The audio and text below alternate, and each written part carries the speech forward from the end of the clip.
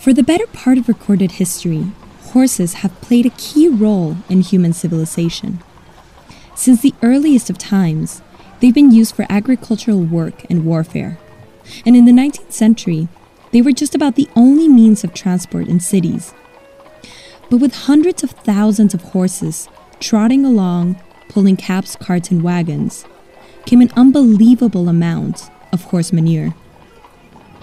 In 1894, the Great Manure Crisis was born, when the Times of London predicted that in 50 years, every street in the city would be buried under 9 feet of manure. To give you an idea of the unbearable stench and sight that greeted city dwellers daily, picture that a normal horse carriage required 2 horses plus a reserve to work. A horse-drawn tram in New York required a team of 8 horses. And in London, double-decker buses required a dozen. Not only was all the manure produced by these animals left to rot on the street, but there were also hundreds of decomposing horse corpses scattered around the city. By 1912, though, New York had more motor cars than horses, and the Great Manure Crisis was averted. And yet, the invention of the car was not welcomed with as much enthusiasm as you'd expect. People worried how quickly a machine was able to replace an animal that had played such a vital role in the economy for so many centuries. For many, it foreshadowed a world where humans themselves would be replaced by machines.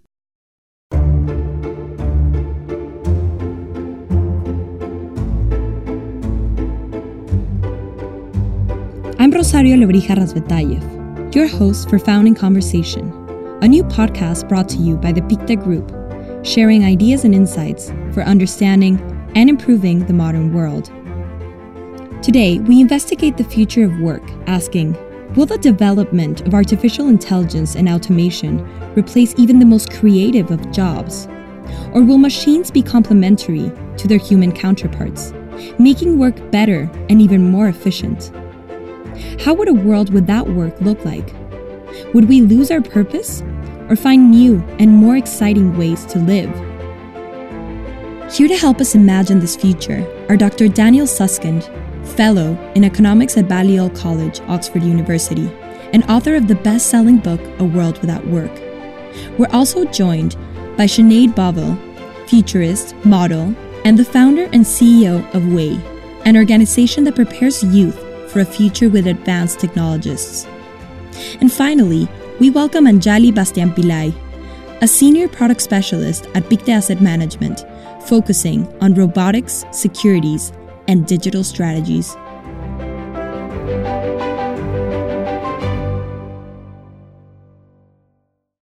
Daniel, I'd like to start with you first. Can you tell us a little bit about what led you to be interested in the future of work?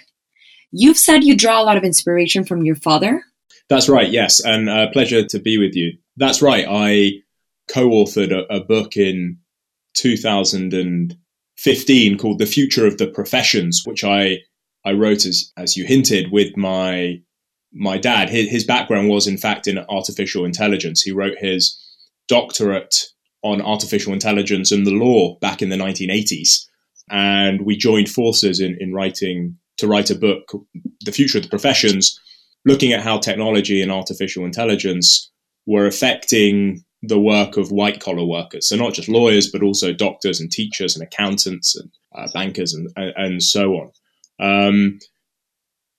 But of course, the impact that technology is having on work is not just a white-collar story. It's affecting the entire labour market. And it's not just about work either. It's also about its impact on society, about how we all live together. And my most recent book, A World Without Work, which I published earlier in the year, was looking at these broader questions. You know, every day we hear stories of systems and machines that are taking on tasks we thought, until recently, only human beings alone could ever do.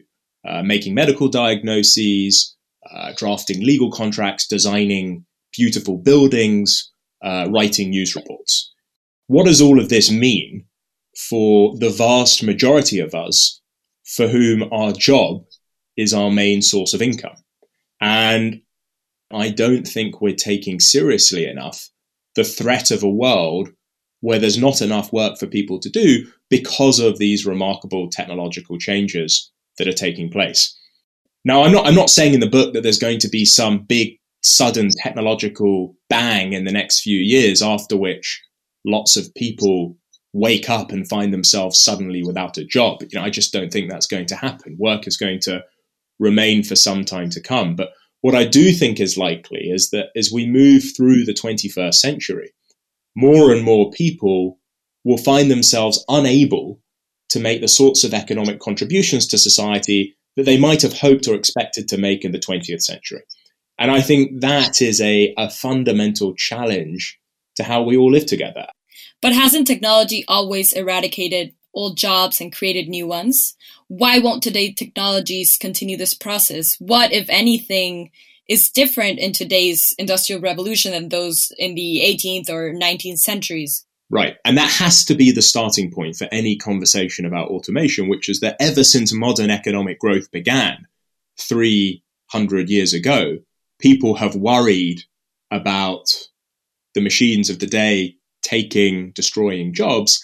And yet time and time again, those worries have been, turned out to be misplaced. There's always been enough work for people to do. And that's the starting point for my book. You have to begin there and understand, try and make sense of, well, why might this time be different?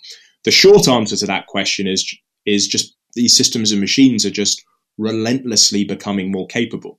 The tasks and activities we thought were out of their reach are no longer. The deeper answer is that when you look at the various economic forces that have tended to help workers in the past rather than harm them, I think there are compelling reasons to think that because of these technological changes that are taking place, that those economic forces might be weaker now than they were in the past. So something has changed. This time is different. For you, what social policies might mitigate the harms of a workless world?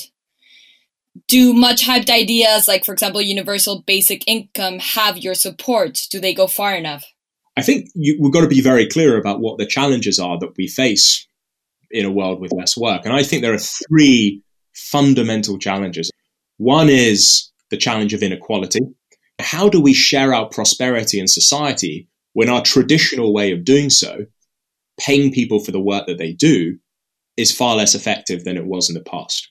And the answer I suggest in the book is that if the labor market can't share out income in society as effectively as it might have done, because some people can't find work, then the only really alternative plausible mechanism is for the state to do it. And again, if we think about the economic challenge that we faced during this pandemic, it's very, very similar. How do we share out prosperity when our traditional way of doing so, paying people for the work that they do, isn't effective, because so many people can't find work at the moment? Well, we've seen the state step forward and take on a far larger role than many people thought the state could feasibly, plausibly take on. But the challenge of a world with less work isn't just an economic challenge. I think there's also two other challenges. One is the challenge of power. What do we do about the power of large technology companies who are responsible for developing these technologies in the first place? In the 20th century, our main concern was with the economic power of large corporations. But the argument I make in the book is that in the 21st century, we're going to be far more worried about their political power, about the impact they have on how we live together in society. So Facebook is a good example of this. People are a little worried about excessive profits and their, the economic distortions that Facebook might involve. But I think people are far more concerned about their political power. That, for instance, Russia was able to use the platform to influence the US presidential election in 2016. So I think that's another challenge, this challenge of how do we constrain the political power of large technology companies? And then the third challenge, again, which I don't think has much to do with economics at all, is the challenge of meaning and purpose. The challenge of technology isn't just that it's going to hollow out the labor market, but if it does, it's also going to hollow out the sense of meaning and purpose that many people have in their lives as well. If you think we're moving towards a world with less work, then we should be thinking less about the future of work and more about the future of leisure. At the start of the Industrial Revolution in the early 19th century, it is said that an English weaver named Ned Ludd smashed 2 knitting frames in a fit of rage. There's no confirmation that this story is true, but the rumor spread across the country and launched a labor movement led by skilled craftsmen who were being displaced by machines. During this period, British weavers and textile workers destroyed hundreds of mechanized looms and knitting frames, all the while calling themselves Luddites, after their mythical leader, Ned Ludd. The uprising against this new way of working went so far that the British government had to make machine breaking punishable by death. Today, we still call technophobes Luddites.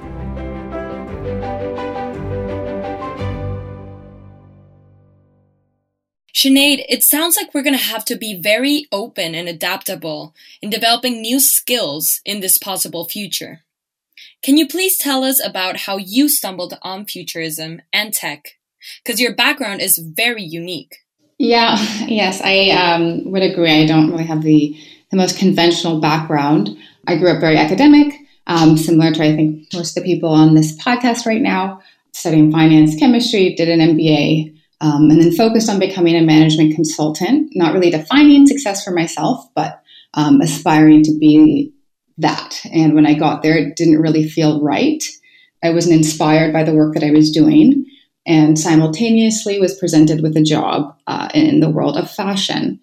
So leaving my old academic world with a focus on strategy and the intersection of business, technology, and stepping into this new world of fashion, I immediately noticed the information gap between the conversations and the research I was doing around technology in the future in this new world. And then it became very apparent to me that most of the information around technology, the future of work, isn't digestible by the average person that doesn't have a background studying it for years and years. And that's a ginormous problem when you think about the way in which our work and life is going to be disrupted by these advanced technologies. So then that became my new mission, kind of bridging this information gap between non-tech experts and the rest of the world, and preparing people for a future of work and life with advanced technologies in a way that they can understand. Yeah. And it seems like you have a much more optimistic view than that Daniel does. We've just heard all of his reasons for believing that new jobs won't be created. Are you more confident in the creation of jobs in the future? And I would say that I don't think Daniel's view is pessimistic. I think that there are a lot of great layers to that and inspiring layers within a life that maybe doesn't involve such intense work. In the next 10 years, I do think technology will kind of repeat the story it always has and create new opportunities that we just can't imagine. I do think the majority of the jobs of the next decade or even 2 haven't been invented yet. And because of these incredible new innovations around deep learning, where we're examining problems through a lens that humans just aren't capable of doing, and technology can do that, we're going to uncover a lot of new problems that we didn't even know existed, and therefore create more opportunities to solve those problems. I think work is going to definitely look very different over the next decade to 2 decades, but I do think opportunities will exist. How well we're able to reach up and grab those opportunities will depend on how the investment in preparing workers, shifting us to more of a learning economy versus just a knowledge-based economy, how universities are all designed today. I do agree that the story of society of depending and circulating around work will be different. It won't be a labor-based society the way it is today, because technology will be able to do all of the jobs that we can visualize today. However, with those same advancements brings about an entire new world of possibility that we just can't imagine yet. So sure, in 40 years, if every job on the planet right now, will likely be done by some form of a machine, we'll also adapt with those machines. So for example, brain-computer interfaces will allow humans to keep up with the advances in artificial intelligence. So as these machines possess these capabilities, so too will we. You've been able to change your job countless times in, as you say, business consultancy, fashion, data, tech, futurism. How did you develop this ability to adapt as the world continues changing at this rate? I'm sure people will need to learn how to do this in this lifetime. Yeah, and that's actually a great question. For me, it's about understanding and uncovering the skills that I have and repositioning them to a lane that I either choose to be present in or that I think I can solve a problem in. And so I think the story of the new future of work, it will be more of a skills-based, continuing to learn-based economy. And so when you measure it that way, as opposed to the label that you get when you graduate from university, you realize that you actually are a lot more fluid than your degree or your current job title makes you feel. And so that's kind of the approach I've taken to all of my career pivots. I, throw out the title, throw out what my undergraduate degree says, and I extract the skills of what I know how to do. And then I apply them into a new lane. And where I differentiate from other people that have existed in that lane, I use that as a competitive advantage. And that's kind of just, the preliminary theories of business and economics and competition. But I think it really applies in our career path if we can view it that way. So in your opinion, how can policymakers ensure that we get the optimistic future you're looking forward to and not a dystopia? I think we need to have more people working on the question, what type of society do we want to create? What type of society do we want to have in a world of super intelligence? What do we want to make possible? There needs to be more people. We need to incentivize more people that understand this type of technology to work on the government side of policy. And that starts with grants and being more connecting government with the universities more like they used to do, after the war. And the technologies that were built pre-Cold War were based on the relationships between researchers, schools, and government. And we've kind of lost that. So I think policy to build these technologies in a way that's more optimistic involves a lot more communication. And, it obviously is going to question the models that we have around policy and governance at large. The story of democracy has been, or liberal democracy has been what's happened over the past 200 years, and that's worked really well. But what we're realizing now is that we are so interconnected. We exist, even just this virus, right? We've seen with COVID-19, something that affects somebody across the world in a market impacts all of us greatly. So policy, it probably won't work if it's just country-based and if it's just a national perspective. It has to be something that's more global. And that challenges the current way we've built our countries and our views and our ideologies. But I think if we really want to guarantee that these technologies are going to work for everyone, everybody needs to be a part of that conversation. Can I just it's very interesting couple of observations that just before, just be quite interested just to respond to a few of them. I mean, yeah, please. One is the idea of optimism, and it's worth saying that my book, A World Without Work, is fundamentally an optimistic book, and in a sense, the reason is simple, which is that in the 21st century, technology, for most of human history, one economic problem has dominated. One economic problem, which is that if we think of the economy as a pie, the fundamental challenge has been, how do we make the pie large enough for everyone to live on? That's been the problem that has plagued our ancestors for centuries. So if you go back to the turn of the 1st century AD and take the global economic pie and slice it up into equal slices for everyone in the world, most people would get a few hundred of today's dollars. Almost everyone lived on or around the poverty line. And if you were to roll forward 1,000 years, then roughly the same will be true again. But in the last few hundred years, those economic pies have exploded in size. Global GDP per head today, the value of those individual slices of the economic pie is already about $11,000. in 35 years, it will be double that in 35 years, it'll be double that again. Technological progress, we've come very close to solving that fundamental economic problem. And so in a strange way, technological unemployment, I see as a symptom of that success. Technology is going to solve one problem, which is how do we make the pie large enough for everyone to live on? But it's going to replace it with these three others. The challenges of inequality that I mentioned, how do we slice up that pie when we can't necessarily rely upon the world of work? The second issue of political power of large technology companies. And third, these issues of meaning and purpose. But it just seems to me that in the end, those three problems are far better problems to have than the one that plagued our ancestors, as I said, for centuries, which was how to make the pie large enough in the first place. And that is why I'm fundamentally optimistic. I'm also optimistic in the sense that I think in the medium term, our challenge is not that there won't be enough jobs for people to do. Our challenge is that there will be jobs for people to do, but primarily I worry that people might not have the skills and capabilities to do those jobs.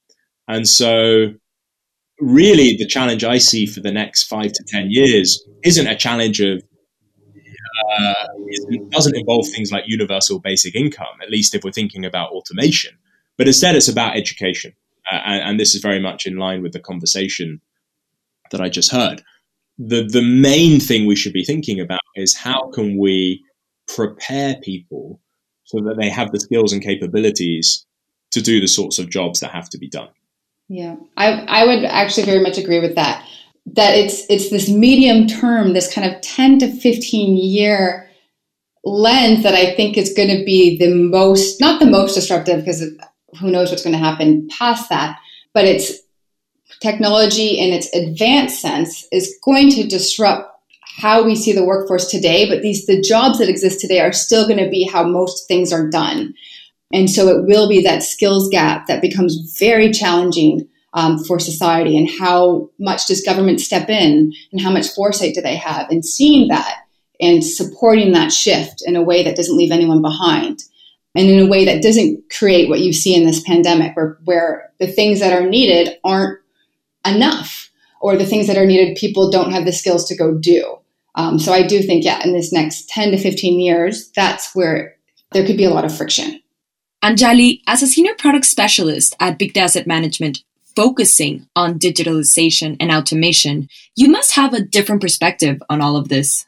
I think I don't necessarily disagree. There's definitely a lot of anxious narrative around, a workless world. But I think when it comes to all these sort of digital tech, the kind of AI, whether we look at IoT, 5G, cloud, blockchain, etc., one thing I think that's underestimated is just the whole digitally native kind of population. So if you take sort of what we call the hashtag generation, so if we take Generation Z, it's about 26% of the population, and you take the younger millennials, you have a kind of 1/3 of the population that's truly digitally native, and they use digital in a very transformational way. So the whole network economy obviously has massive scalability for all businesses, and I think through digital networks, a lot of people worldwide get access to a lot of not even data, but just information and education. So you do see a sort of democratization in a certain way, especially when it comes to language barriers. And I think we shouldn't underestimate the kind of younger generations that are truly digital native and will go and find, if you want, the platform to learn or the courses to take to be able to reskill themselves.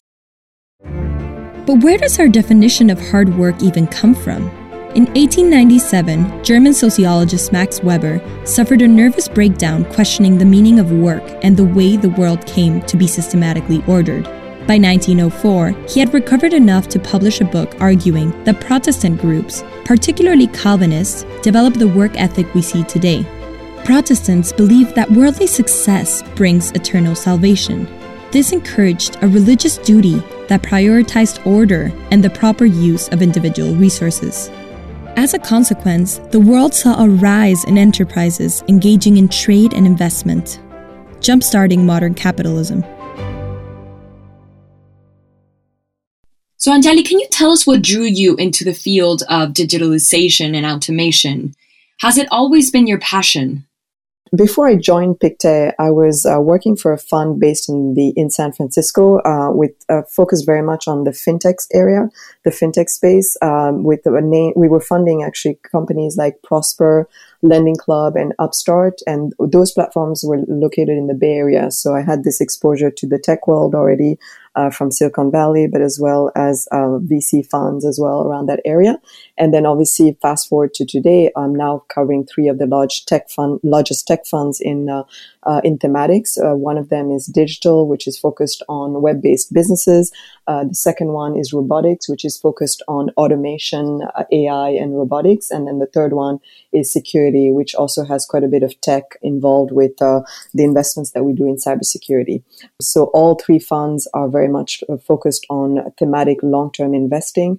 And that's why I think automation is a very big driver for all three funds and a huge growth factor. And from your work, how do you see automation changing the job space in the world? We're taking a slightly positive view on this, as in we think automation also creates jobs, but it's different jobs and a different skill set that's required, and that will definitely change the way people look at these jobs of the past, especially in low-cost locations, i.e. China. I think in terms of reskilling, we think that companies who go through the automation process, for example, in Europe or in the US, will have a mix of reskilling that's either provided directly from the company, also paid by governments. And this could apply to either people who've been made redundant and you're trying to keep them, or educating people who, for example, are in the middle of their careers. So there is some systems that we're seeing emerge and that are coming into play. Do you see any companies in your work, specific companies you can give us now, that are already adapting or that they're ahead of the curve in automation? So yes, we do see quite a few in all three of my funds. I think in terms of business process automation, we've seen a lot, and even pre-COVID, it's just COVID-19 accelerates the trends, obviously, but business process automations are basically software companies that can really accelerate the way you analyze and look at data. It can be related to how you even map or plan a factory floor, taking into account all this data available from production to delivery. And so if you have less demands from certain areas or regions because of COVID-19, they can just remap the whole factory floor and adapt to that change.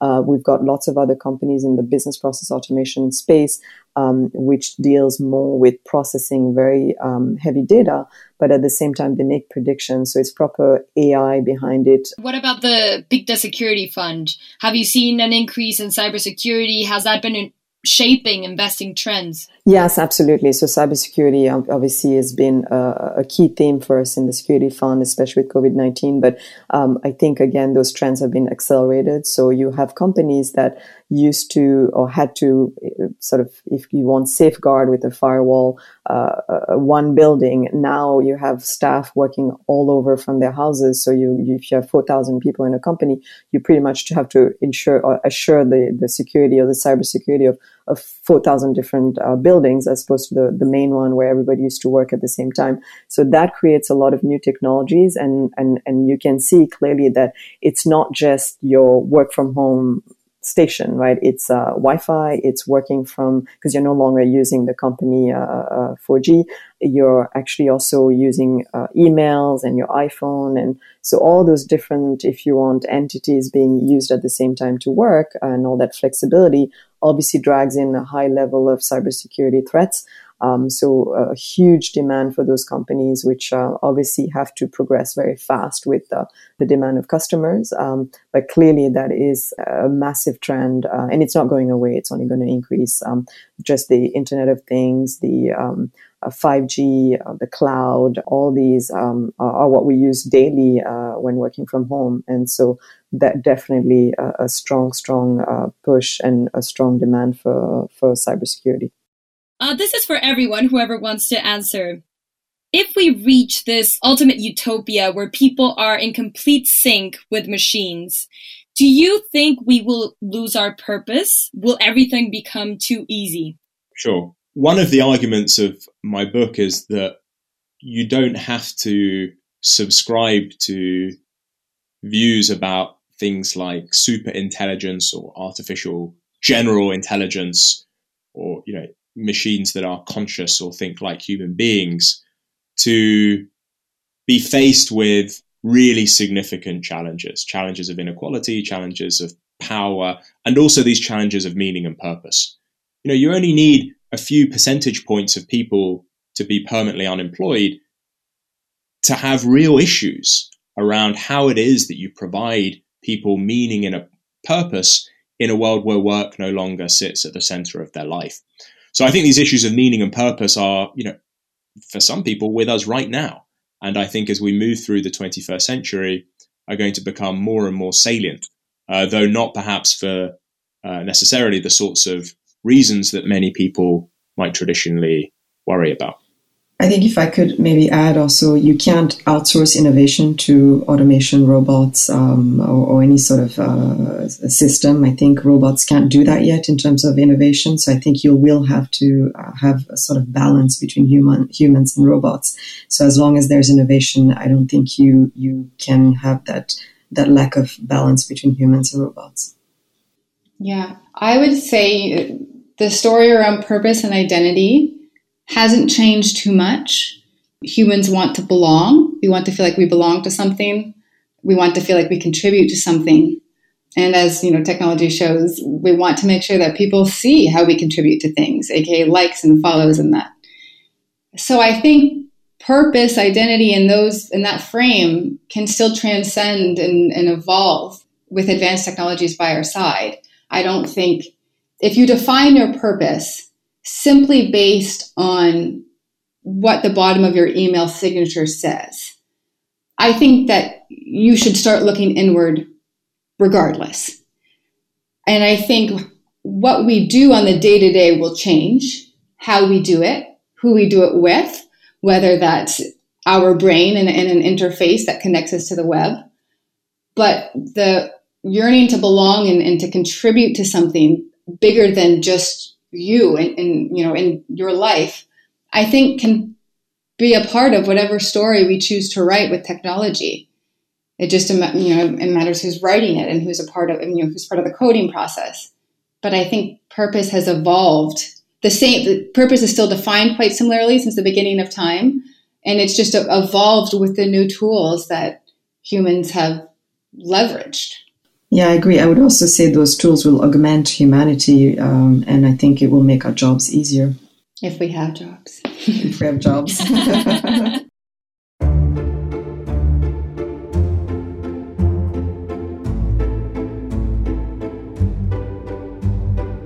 Thanks to all our guests on this episode of Found in Conversation, Dr. Daniel Susskind, Sinead Bovell, and Anjali Bastian-Pillai. This series is brought to you by the Pictet Group, one of Europe's leading independent wealth and asset managers, in collaboration with the How To Academy, London's premier public forum for sharing global thought leadership. Executive producers are me, Rosario Lebrija-Razbetayev, and Vasily Christodoulou, with Stephen Barber as our editorial advisor.